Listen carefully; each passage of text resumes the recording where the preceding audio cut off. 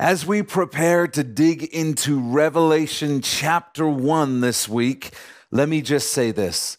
We are only going to be able to scratch the surface of this chapter. There's so much more here than we have time to dig into. And even though we'll only be focusing on the most critical things, you may still need to go back and listen to this message again, watch this message again, because there's just going to be so much good stuff here. My goal is to give you the best information I can in the time that we have together. And sometimes all I'm going to be able to do is just drop some breadcrumbs that you can follow in your own time as you study in the coming days and weeks. In our previous study, we joked about how the book of Revelation is widely perceived as being difficult to understand. And I did my best to encourage you that in reality, the exact opposite is true. I'm going to begin this week by encouraging you again with the knowledge that the title of this book is Revelation. It's the Greek word apocalypsis, which means an uncovering, a revealing. This book's very title tells us that it is written to reveal something, not to conceal something. A revelation is what takes place when something previously obscured or hidden is suddenly seen clearly. And one of the primary purposes of the book of Revelation is to bring clarity to subjects that have previously been hidden, obscured, or confusing. In fact, the first words of this amazing book, if you look in your Bibles, tell us that it is the revelation of Jesus Christ. Would you underline that word, revelation? It's the revelation of Jesus Christ. And this is going to be your first fill-in. The word revelation simply means that something has been revealed. The word revelation means something has been revealed. And it gets better because God also promises a special blessing to anyone who reads and responds to the contents of Revelation, something he does for no other book of the Bible. The Lord does this because he wants us to understand, listen, this book, it's really special, and he wants us to read it. We find this promise in Revelation 1:3. Take a look at it. It says, "Blessed is he who reads," underline that, "blessed is he who reads, and those who hear." The word here can also be translated understand. Blessed is he who reads and those who hear the words of this prophecy and keep those things which are written in it, for the time is near. Revelation is the only book in the Bible that promises a special blessing to those who read and respond to it. So think about this for a moment. The book is literally titled Revelation, referring to something that was obscured being made clear. The book opens by telling us that it is a revelation. And God promises a special blessing to the one who reads and responds to the contents of this book. So how then would it make sense to believe that after opening the book this way, God made the rest of the book impossible to understand? An indecipherable collection of codes and metaphors. Wouldn't make any sense to believe that. What would make sense is to believe that if God wants us to understand and respond to this book, then he has made it understandable. If you've ever attended a church that has studied all the way through Revelation, your church is an exception to the norm. Most churches avoid Revelation the way they avoid Leviticus or the back half of Daniel. Revelation consistently ranks among the least taught books of the Bible in the church and is avoided like the plague by most pastors. Perhaps you've heard some of these reasons why. Oh, it's all about things in the distant future, and we need to be focused on things that are happening here and now. Or, it's scary, and we don't want to scare people in church. Or there's so much weird stuff in here, and we just don't want our first-time guests to think our church is weird. Or there are so many different interpretations of Revelation. I mean, who knows which one is right? And yet the book begins by telling us that this is the revelation of who? Jesus Christ. The Lord promises to bless us if we read this.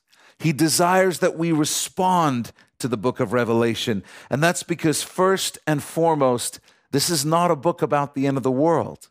It is the revelation of Jesus Christ, and it is intended for all believers. Now, whether we realize it or not, when we ignore revelation in our churches, we withhold a special blessing and we withhold greater revelation of Jesus from our congregations. That's why I'm so glad you're here. I know that you're going to be blessed, not because of me, but because God has promised it in His Word. Revelation has another special feature that is unique among the scriptures. To help make this book easier to understand, God included in it a simple and clear outline that allows us to understand the major sequence of events. So write this down. Revelation is the only book in the Bible that comes with its own outline. It's the only book in the Bible that comes with its own outline. And we find this outline in Revelation chapter 1, verse 19. Take a look at it. This is where Jesus instructs John to write the things which you have seen, underline that, and the things which are, underline that, and the things which will, and then underline the rest of it, take place after this. Write the things which you have seen, and the things which are, and the things which will take place after this. This outline reveals to us the three acts of the book of Revelation. Act 1, the things which John has seen. Act 2, the things which are. And Act 3, the things which will take place after this. The first act, the things which you have seen, refers to what John has seen up to this point. And what John has seen up to and including Revelation 1:19 is the resurrected and glorified Jesus.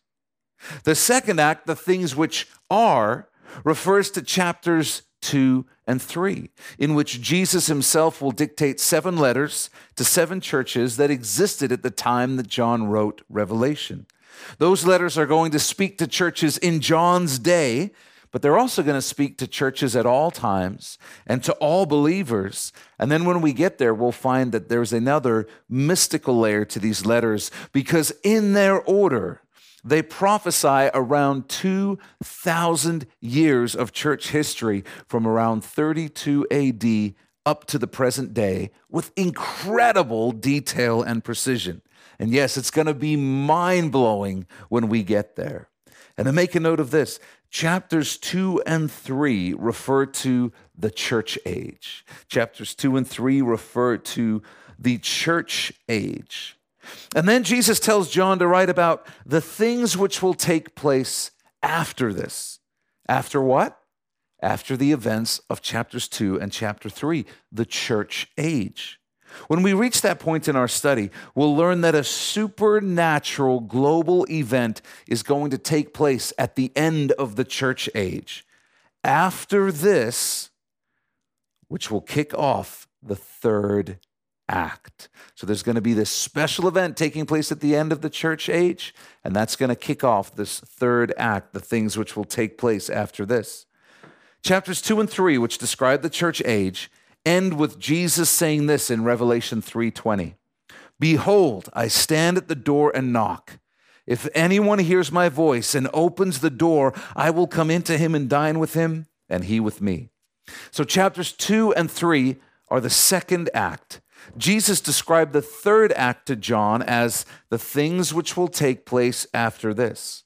The original Greek words behind the phrase after this are meta tauta. Meta tauta. And here's the neat thing.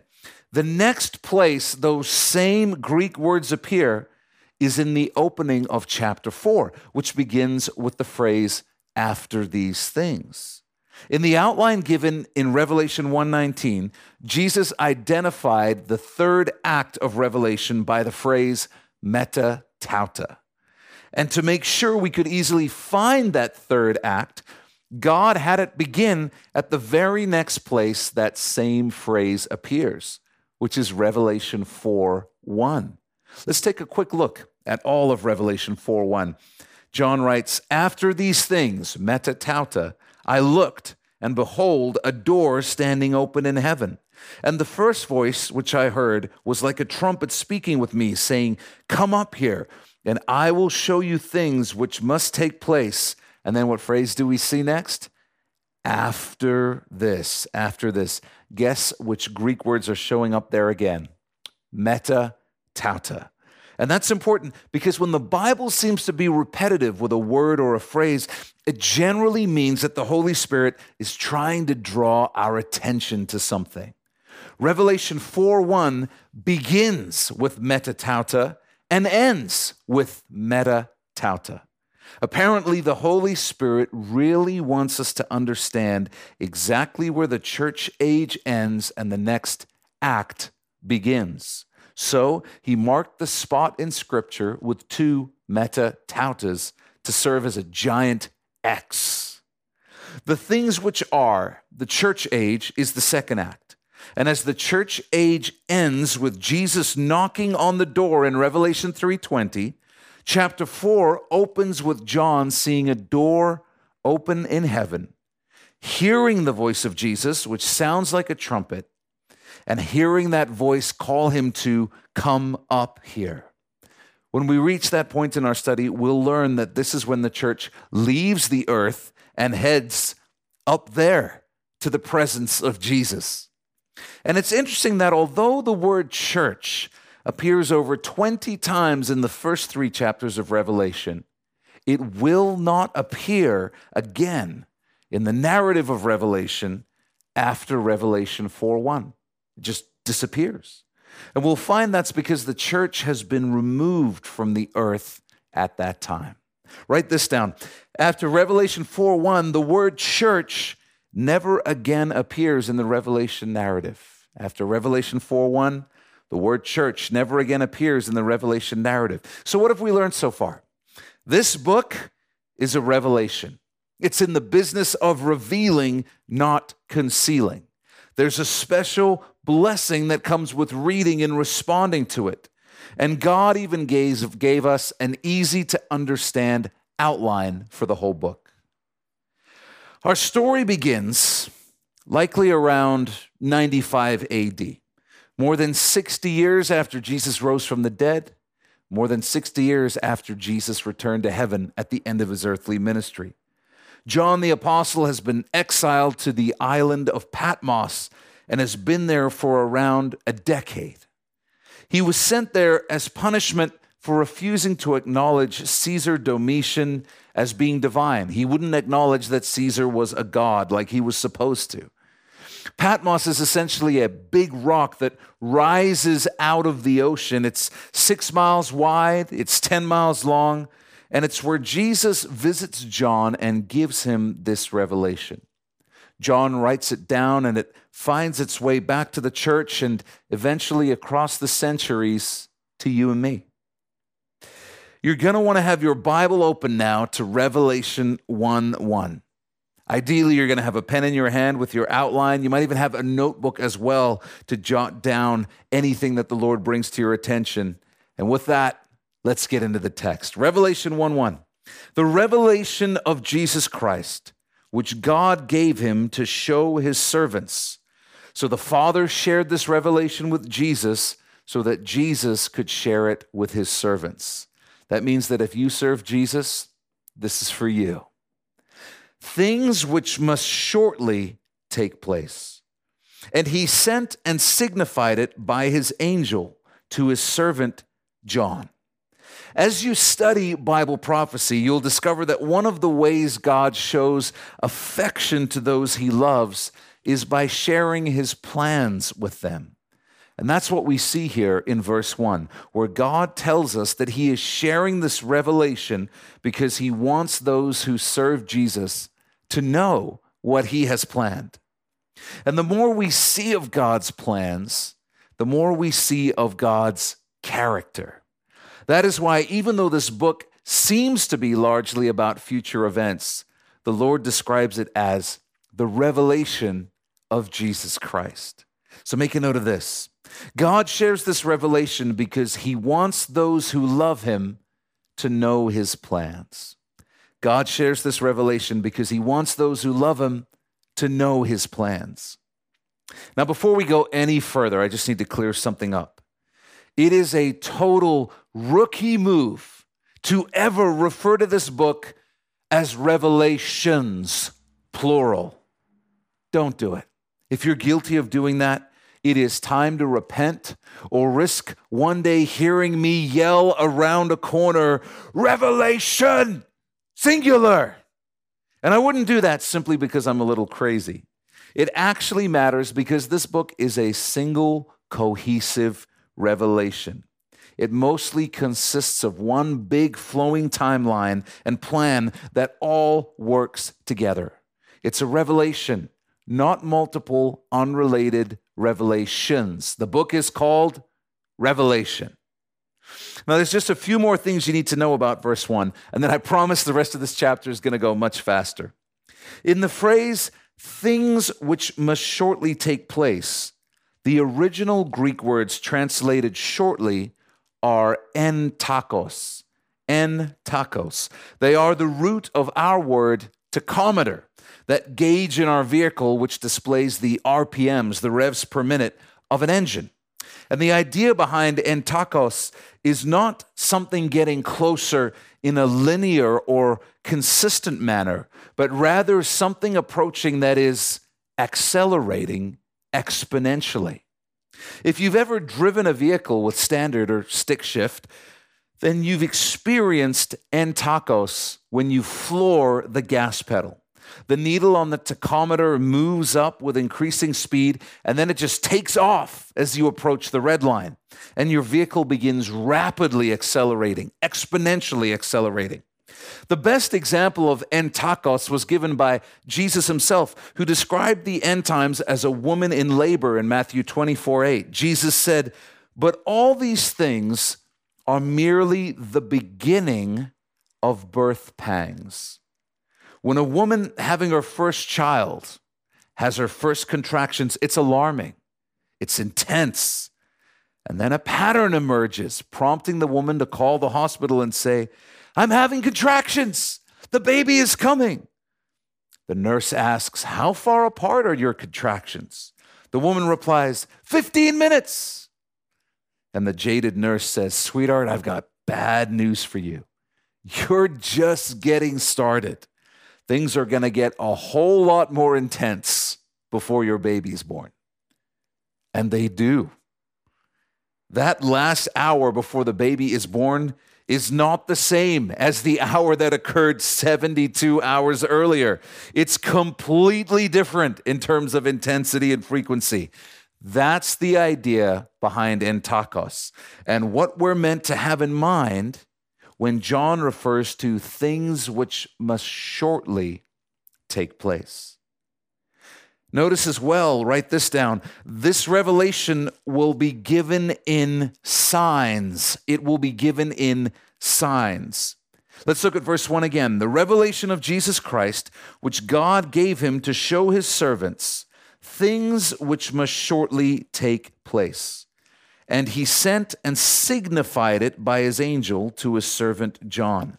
In the original Greek, the word signified literally means signified. It's the word semino, which means a sign, to give a sign, communicate it. Now, why would God choose to communicate much of this revelation in signs? Well, there's a few possible explanations I can think of. And again, these are just my own speculations. Firstly, the safety of believers, because the single greatest key to unlocking one's understanding of Revelation is the Old Testament. The Old Testament. That's because Revelation contains more references to the Old Testament than any other book in the New Testament. Over 800 references lie hidden in the pages of Revelation to the Old Testament. But interestingly, none of those references are quotations from the Old Testament. They're all allusions. As we mentioned in our previous study, when you understand Revelation, you realize it's insurrectionist regarding earthly rulers and kingdoms. It's all about the supremacy of God's power over all things, including the future. And it tells the story of the King of Kings, Jesus, who is coming to rule over the nations and kingdoms of the earth. Now, this wouldn't play well with the ruling Roman authorities. Imagine if a Roman soldier were to read a copy of Revelation and understand what it's actually saying. Those possessing it would likely be found guilty of treason, and all copies of Revelation would be sought out and destroyed. But that's not what happened. While there are some explicit statements of Jesus' power and greatness, most of Revelation is written in signs. And that would have likely made a soldier think, oh, okay, this is basically fictional literature. No different to all the other Greek, Roman, and Jewish apocalyptic tales that are out there. Jesus may have been a real person, but he's dead now, and he's about as much threat to Rome as the dragons and other beasts are that are written about in the pages of this book. That soldier wouldn't find a single Old Testament scripture in Revelation, and he likely would have thought it was just a tall tale of fantasy.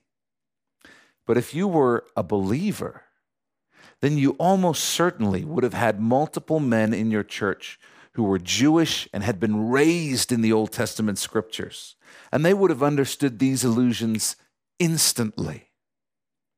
The second reason why Revelation may have been written in signs is just that visual language changes far less than textual language.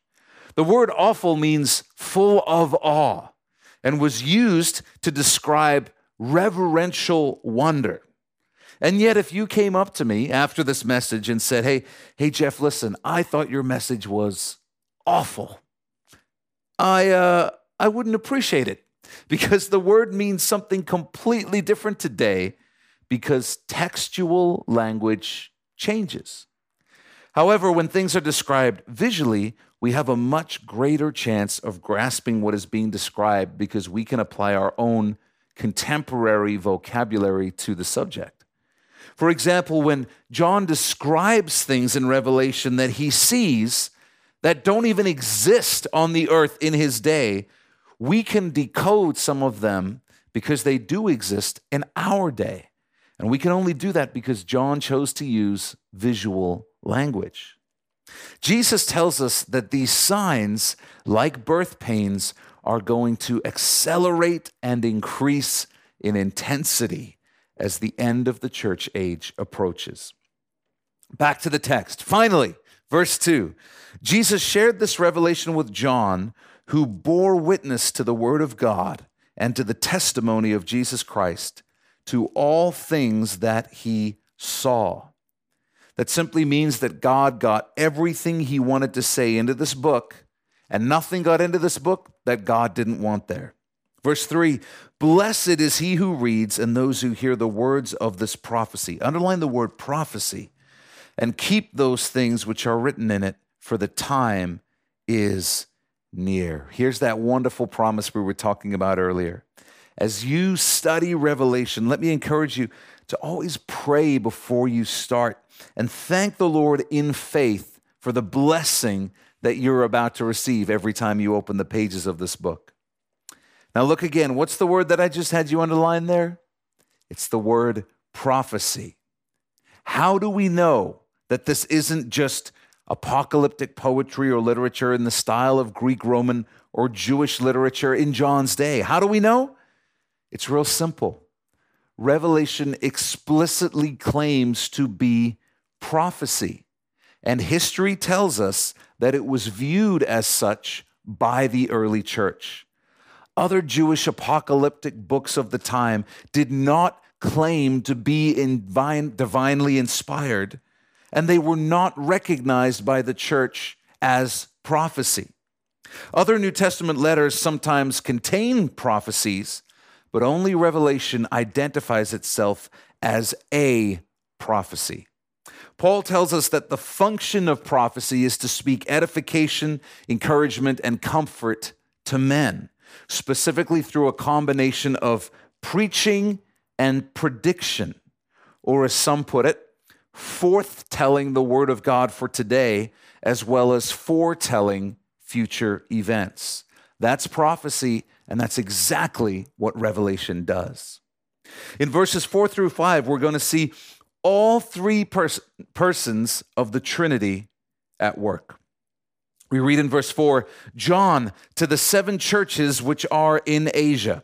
So these are the 7 churches who will each receive a personalized letter from Jesus in chapters 2 and 3. Grace to you and peace, underline this, from him who is and who was and who is to come, and from the 7 spirits who are before his throne, and from Jesus Christ, the faithful witness, the firstborn from the dead, and the ruler over the kings of the earth.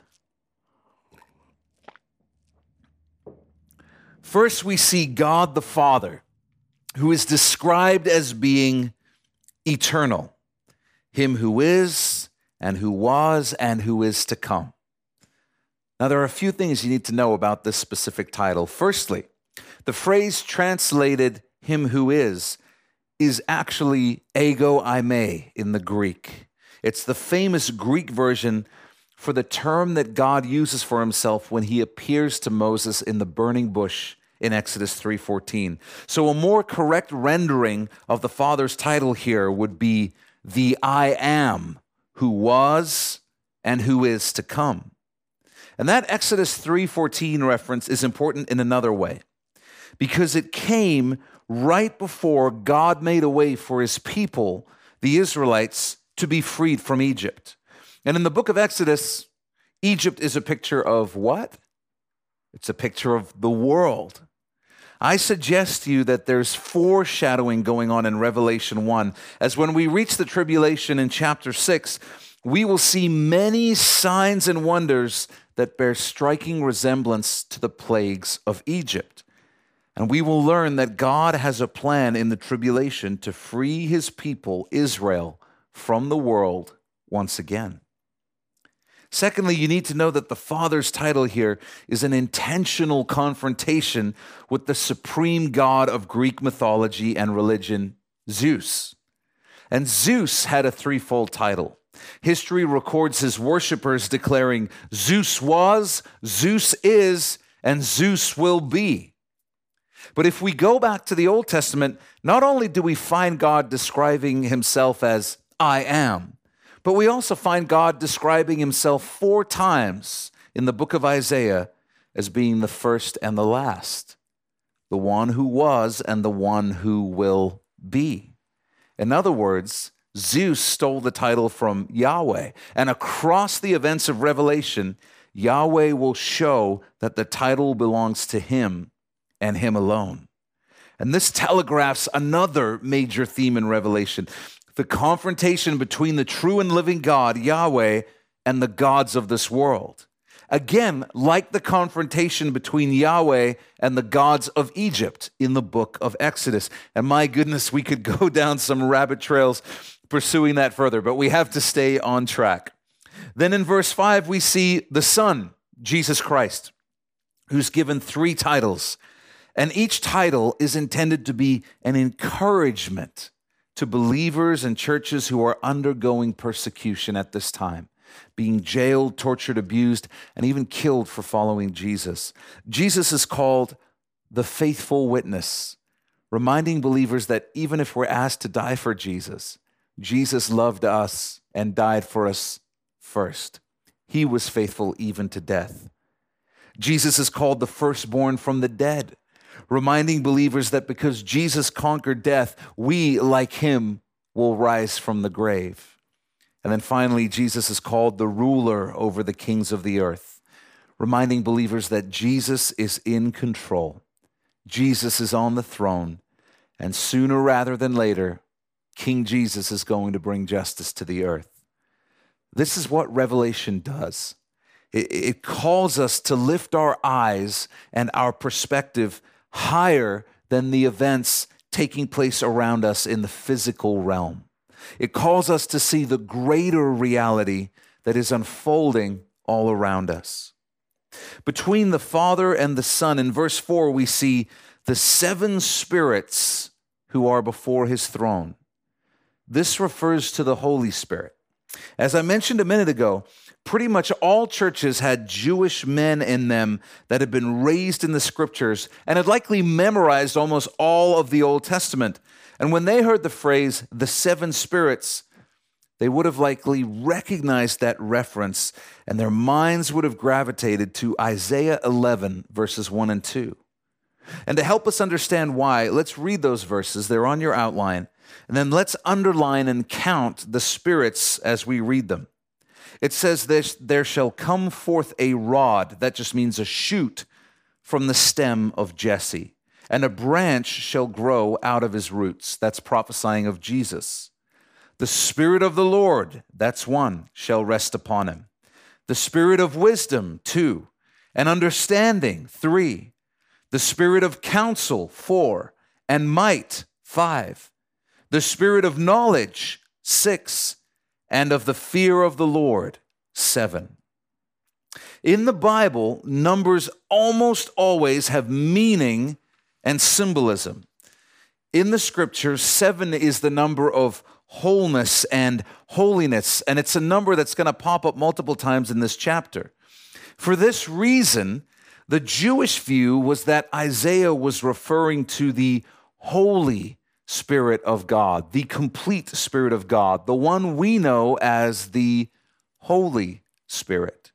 So make a note of this. The 7 spirits simply refers to the Holy Spirit, the Holy Spirit.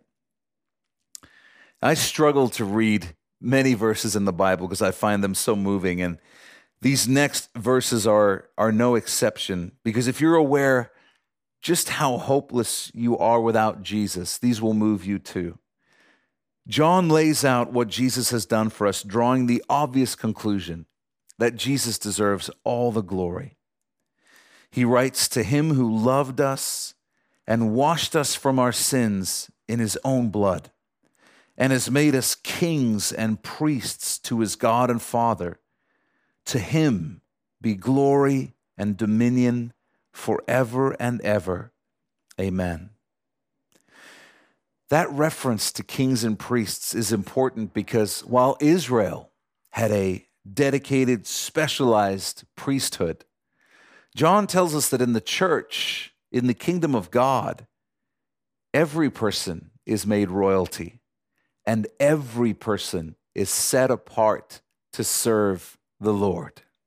Verse 7, behold, he is coming with clouds, and every eye will see him, even they who pierced him.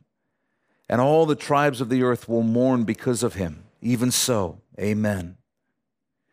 Behold, he's coming with the clouds is a reference intended to link Jesus with multiple Old Testament verses such as Daniel 7:13, and inform the reader that Jesus is the God who is described in those Old Testament passages.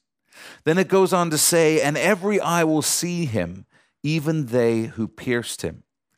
Now, in the minds of early church Jews, this would have sounded very similar to the words of the prophet Zechariah, who more than 500 years before Jesus was born, wrote of an end times event when they would look upon him whom they pierced. Prophesying from the perspective of Messiah, so prophesying from the perspective of Jesus, Zechariah wrote this, and I will pour on the house of David, that's the people group, and on the inhabitants of Jerusalem, that's the location, the spirit of grace and supplication. Then they will look on me whom they pierced. Yes, they will mourn for him as one mourns for his only son, and grieve for him as one grieves for a firstborn. Jesus promises that on the day he returns to the earth, he will pour out the spirit of grace and supplication on the nation of Israel, the house of David, and on the city of Jerusalem. and they will finally get it. The Jewish people will understand that Jesus was and is Messiah, and the most incredible family reunion will take place. But it will begin with weeping and mourning as they realize that despite all the prophecies of the Old Testament, they and their ancestors missed their Messiah and even called for his crucifixion. What's so fascinating is that this is a prophecy about an end times event that was recorded more than 500 years before Jesus was even born. It's over 2,500 years old. Additionally, Jesus prophesies the method of his execution, declaring that he would be pierced. When Zechariah recorded this prophecy, the law mandated stoning as the method of capital punishment in Israel. Crucifixion wouldn't even be invented until a couple hundred years later. The crucifixion part of this prophecy has already been fulfilled. We can trust that the rest will be too.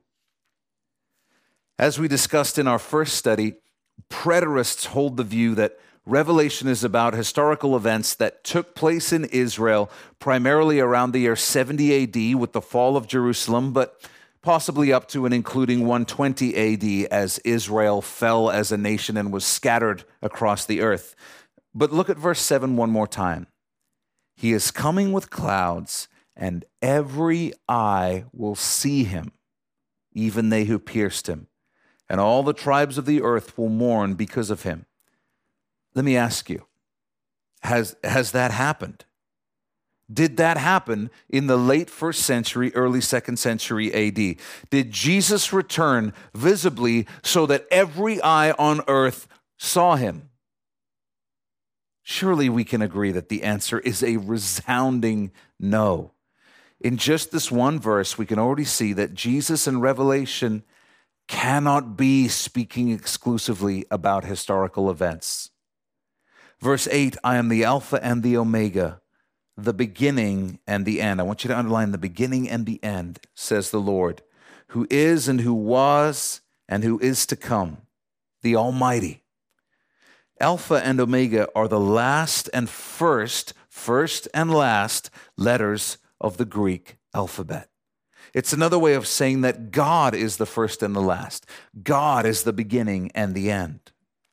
Verse 9, I, John, both your brother and companion in the tribulation and kingdom and patience of Jesus Christ, was on the island that is called Patmos for the word of God and for the testimony of Jesus Christ. John was exiled to Patmos because he refused to cease preaching the gospel. We can see God's hand at work in this because when he desires to speak with us on a profound level, the Lord will often lead us into a place of isolation for a season. John the Baptist went to the school of the wilderness, where the Lord spoke into his life and prepared him for ministry. Paul didn't begin planting churches and ministering immediately following his Damascus Road conversion. He spent around 3 years in the wilderness area of Arabia, where he received direct revelation from Jesus. And sometimes the Lord works in a similar fashion in our lives. Sometimes we find ourselves in a season of isolation, relationally or emotionally, and it's because God wants to do a significant work in us and give us revelation that will alter the course of our lives. And now John begins to receive his revelation in verse 10. I was in the Spirit on the Lord's day. There's wide disagreement among Bible scholars as to what the Lord's day is a reference to, whether it's a reference to Sunday or the future season of time referred to in Scripture as the day of the Lord. I really don't think it changes very much either way. What John is saying is that he was somehow taken into the spiritual dimension where he received multiple revelations from God. He wasn't asleep, or he would have described these as dreams or night visions as Daniel the prophet did. He was awake, and he likely went into something like a trance. And as best we can tell, his spirit was taken into these spiritual dimensions and shown these things. Now, exactly how that worked, we don't know. We'd be speculating. We don't know if huge amounts of time passed in these spiritual dimensions in parallel with earth time, our time, or if John spent huge amounts of time in the Spirit, but only a second had passed in earth time, like the wardrobe that leads to Narnia in C.S. Lewis's writings. I personally believe that John was shown these events for real. In other words, I think that God actually transported him to the places and times of which John wrote. But again, that's just my speculation. We know some parts of Revelation are directly dictated word for word by Jesus, specifically the letters of chapters 2 and 3. But we don't know how John wrote the rest. We don't know if God dictated it word by word or if John recorded it from memory and added his own thoughts afterward. We don't know if John intentionally added all the Old Testament allusions himself under the inspiration of the Holy Spirit, or if the Holy Spirit directly told him and he just wrote down things and then afterwards was like, oh, cool, that's an allusion to Isaiah. We don't know if the visions came over hours, days, weeks, months, or years. We just don't know. What we do know is that it ended up exactly the way God wanted it to. He's the God who created the universe. He's the God who will end the universe. And so he's capable of overseeing the writing process of a book. As we read through this description of Jesus from verses 10 through 16, I want you to notice every appearance of the words like and as. John writes, "And I heard behind me a loud voice as of a trumpet, saying, I am the Alpha and the Omega, the first and the last." Underline the first and the last. "And what you see, write in a book and send it to the 7 churches which are in Asia, to Ephesus, to Smyrna, to Pergamos, to Thyatira, to Sardis, to Philadelphia, and to Laodicea." Then I turned to see the voice that spoke with me. And having turned, I saw 7 golden lampstands. That's just a menorah. And in the midst of the 7 lampstands, one like the Son of Man. That's a title for Jesus. Clothed with a garment down to the feet and girded about the chest with a golden band. If you studied through Exodus, this menorah and linen garment should cast your mind back to the tabernacle and hint that this Son of Man, Jesus, is ministering in the role of the high priest. Verse 14, "His head and hair were white like wool, as white as snow, and his eyes like a flame of fire. His feet were like fine brass, as if refined in a furnace, and his voice as the sound of many waters. He had in his hand 7 stars, and out of his mouth went a sharp 2-edged sword, and his countenance was like the sun shining in its strength." This is where believers usually throw up their hands in frustration and say, well, Book of Revelation, I tried.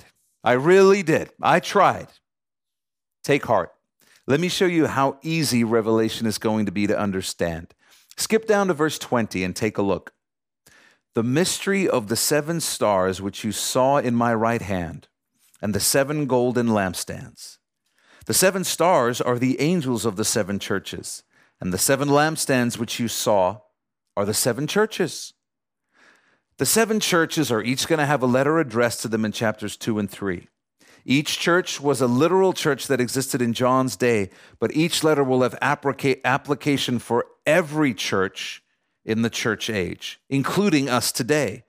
And together, these 7 churches, these 7 lampstands, form a picture of the overall church, the uppercase C church.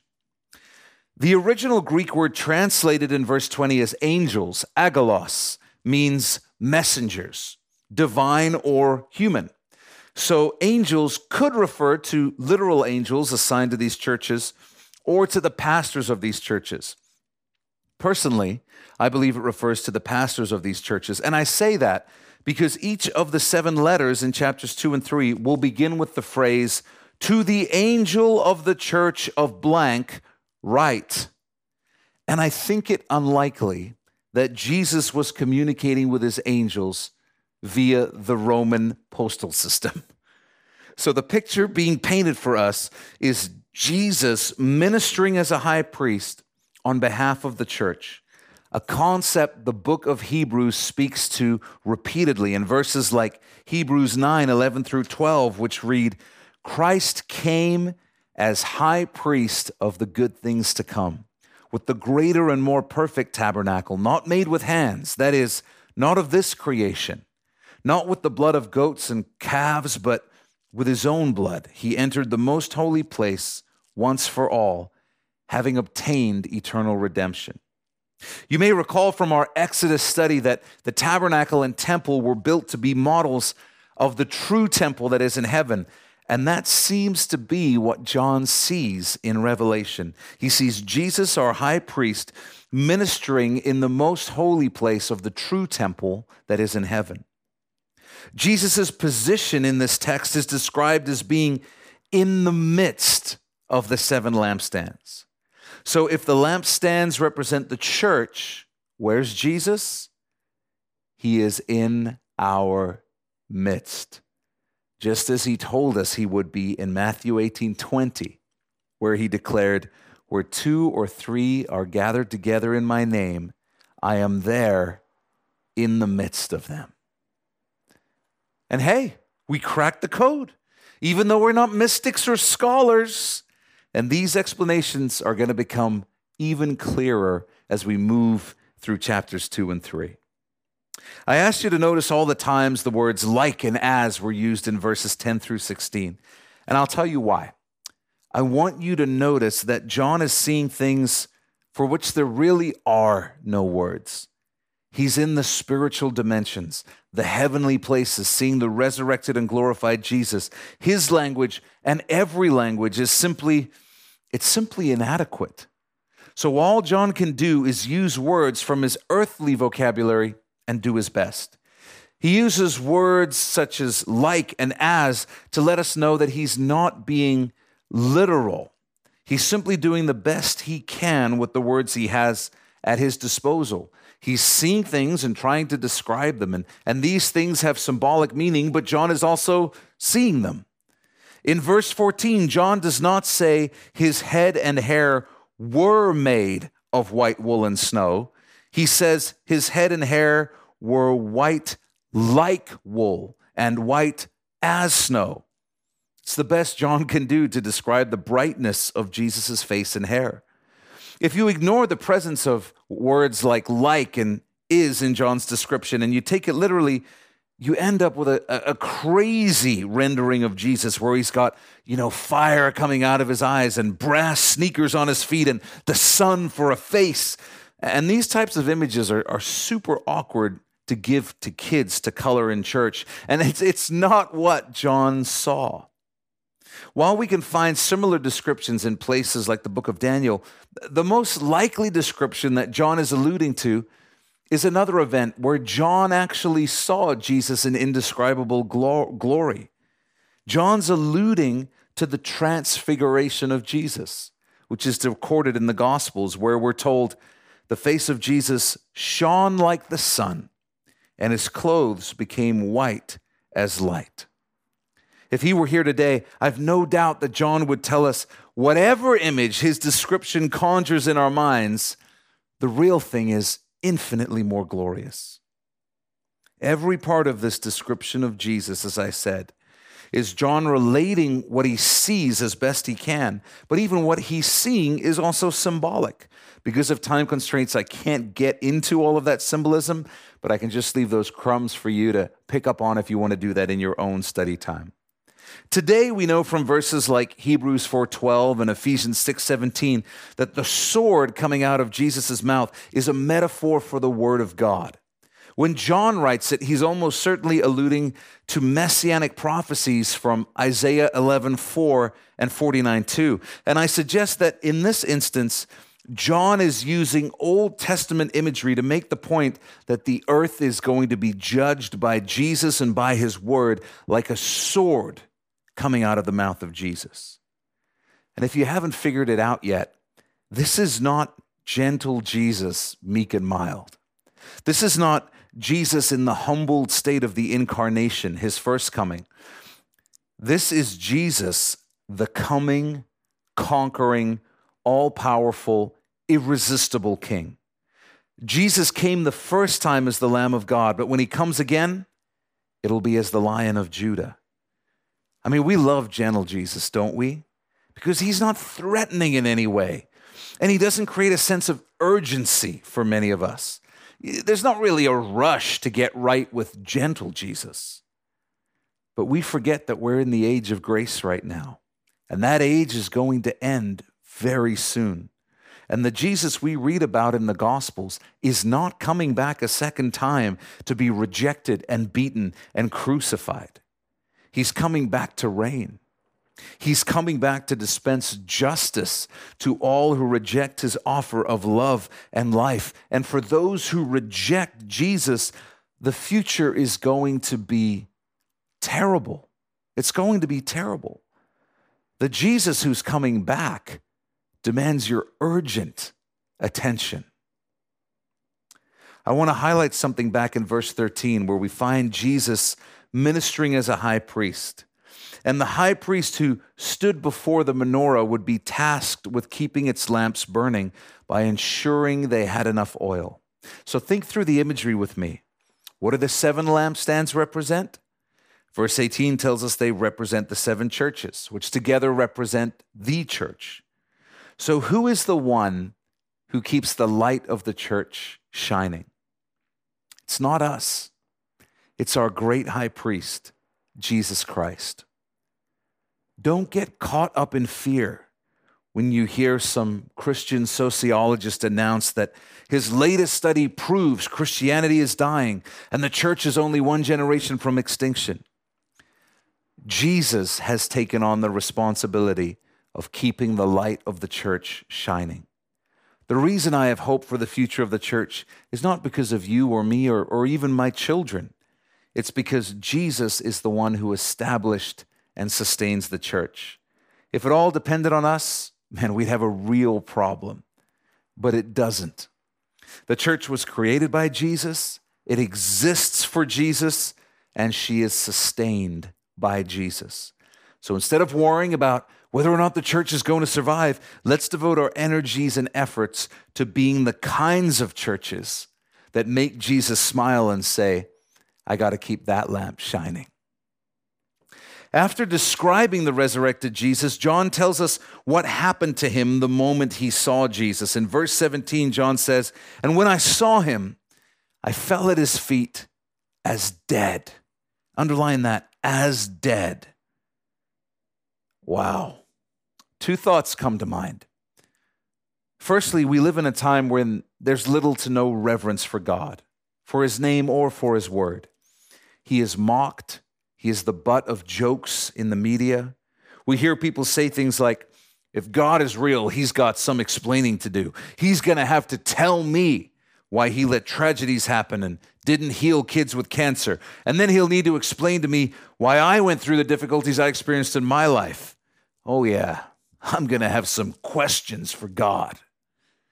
John's a good guy. He's an apostle, uppercase A. He's been persecuted for serving Jesus and exiled on Patmos. In his gospel, he's called the disciple whom Jesus loved. Jesus likes John. And yet when John encounters Jesus in the fullness of his glory, John can't handle it. And all he can do is fall on his face as dead. Whoever you are, you will one day find yourself in the presence of God. And I can guarantee you that when you do, you will not be sticking a finger in his chest and saying, I've got some questions for you. It's not going to happen. Secondly, you're probably aware that there's an entire segment of Christianity that holds to a form of Pentecostal theology that espouses things like uncontrollably falling over and or rolling around on the ground. The phrase is being slain in the Spirit. That's what they call it. They claim these manifestations are evidence of God's Spirit tangibly blessing and interacting with his people. However, when we find people falling in the presence of God in the Bible, it's always described as a near-death experience. And it's clear that none of those people would describe it as a desirable experience. They would tell you, I thought I was a goner. I thought I was about to be vaporized. I've never been more afraid in my life. John was terrified. Just look at what Jesus has to tell him next. Imagine the scene in your mind. John thinks he's about to die, and then this happens. But he, that's Jesus, laid his right hand on me, saying to me, do not be afraid. In other words, John was afraid. He wasn't rolling around laughing. He wasn't in a state of euphoria. He was terrified. And so Jesus has to say to him, do not be afraid. I am the first and the last. Underline the first and the last. I want you to notice something else. I believe the Lord is undeniably doing something here in chapter 1 that is aimed at Jews who have not yet grasped that Jesus is God. And I suggest the Lord does this because Revelation is not written only for you and I. It is not written exclusively for the church. It's also very much written for the Jewish people who I believe will earnestly search its pages during the tribulation. And again, that'll become clearer as we go through Revelation. But notice this. In verse 4, the Father is referred to as him who is and who was and who is to come. And Jesus is referred to as the faithful witness, the firstborn from the dead, and the ruler over the kings of the earth. John keeps the Father and the Son separate. In verses 5 through 7, John writes about what Jesus has done for us and that he's going to return in the future, even appearing to they who pierced him, which is a reference to who? The Jewish people. In verse 8, John writes of Yahweh as the Alpha and the Omega, the beginning and the end. And then in verse 11, Jesus appears to John and introduces himself as the Alpha and the Omega, the first and the last. And here again in verse 17, Jesus again tells John, I am the first and the last.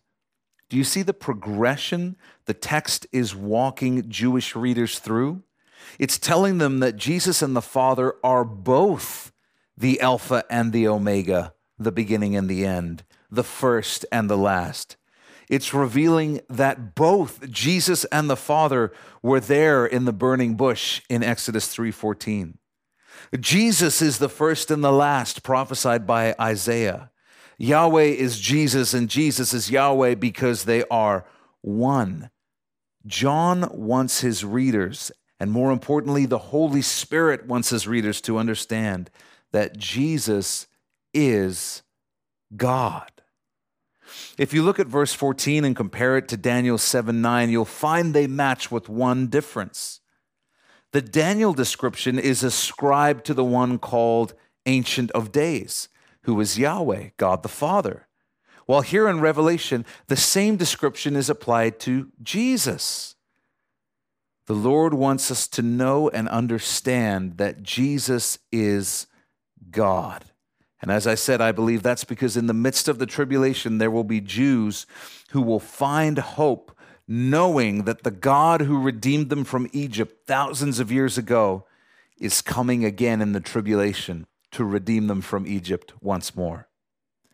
The central message of the book of Revelation is that God is in absolute control of all of time.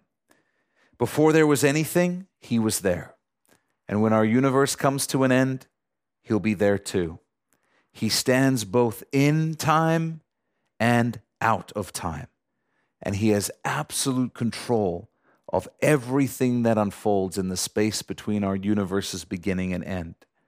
He's the first, he's the last, he's the beginning, and he is the end. He is Alpha and he is Omega.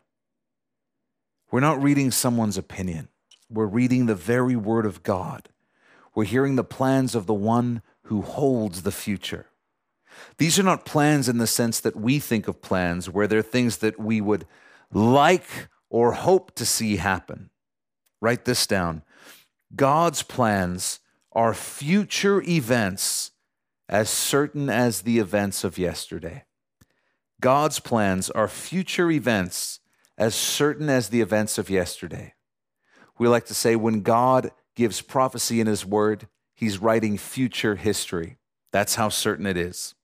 In light of that, let's study the word of God with the appropriate reverence and awe. In verse 18, Jesus says, I am he who lives and was dead, and behold, I am alive forevermore. Amen. And I have the keys of death and Hades. I love this moment.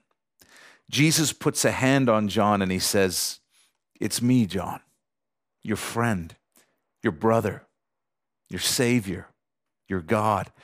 And John, I want you to know that you're welcome here. You belong here, John, with me. Again, I can barely read those verses aloud because they're so heavy in the most wonderful way. They make me love Jesus more and long for the moment when I get to see him face to face. In the last sentence of verse 18, the word Hades can also be translated as the unseen realm.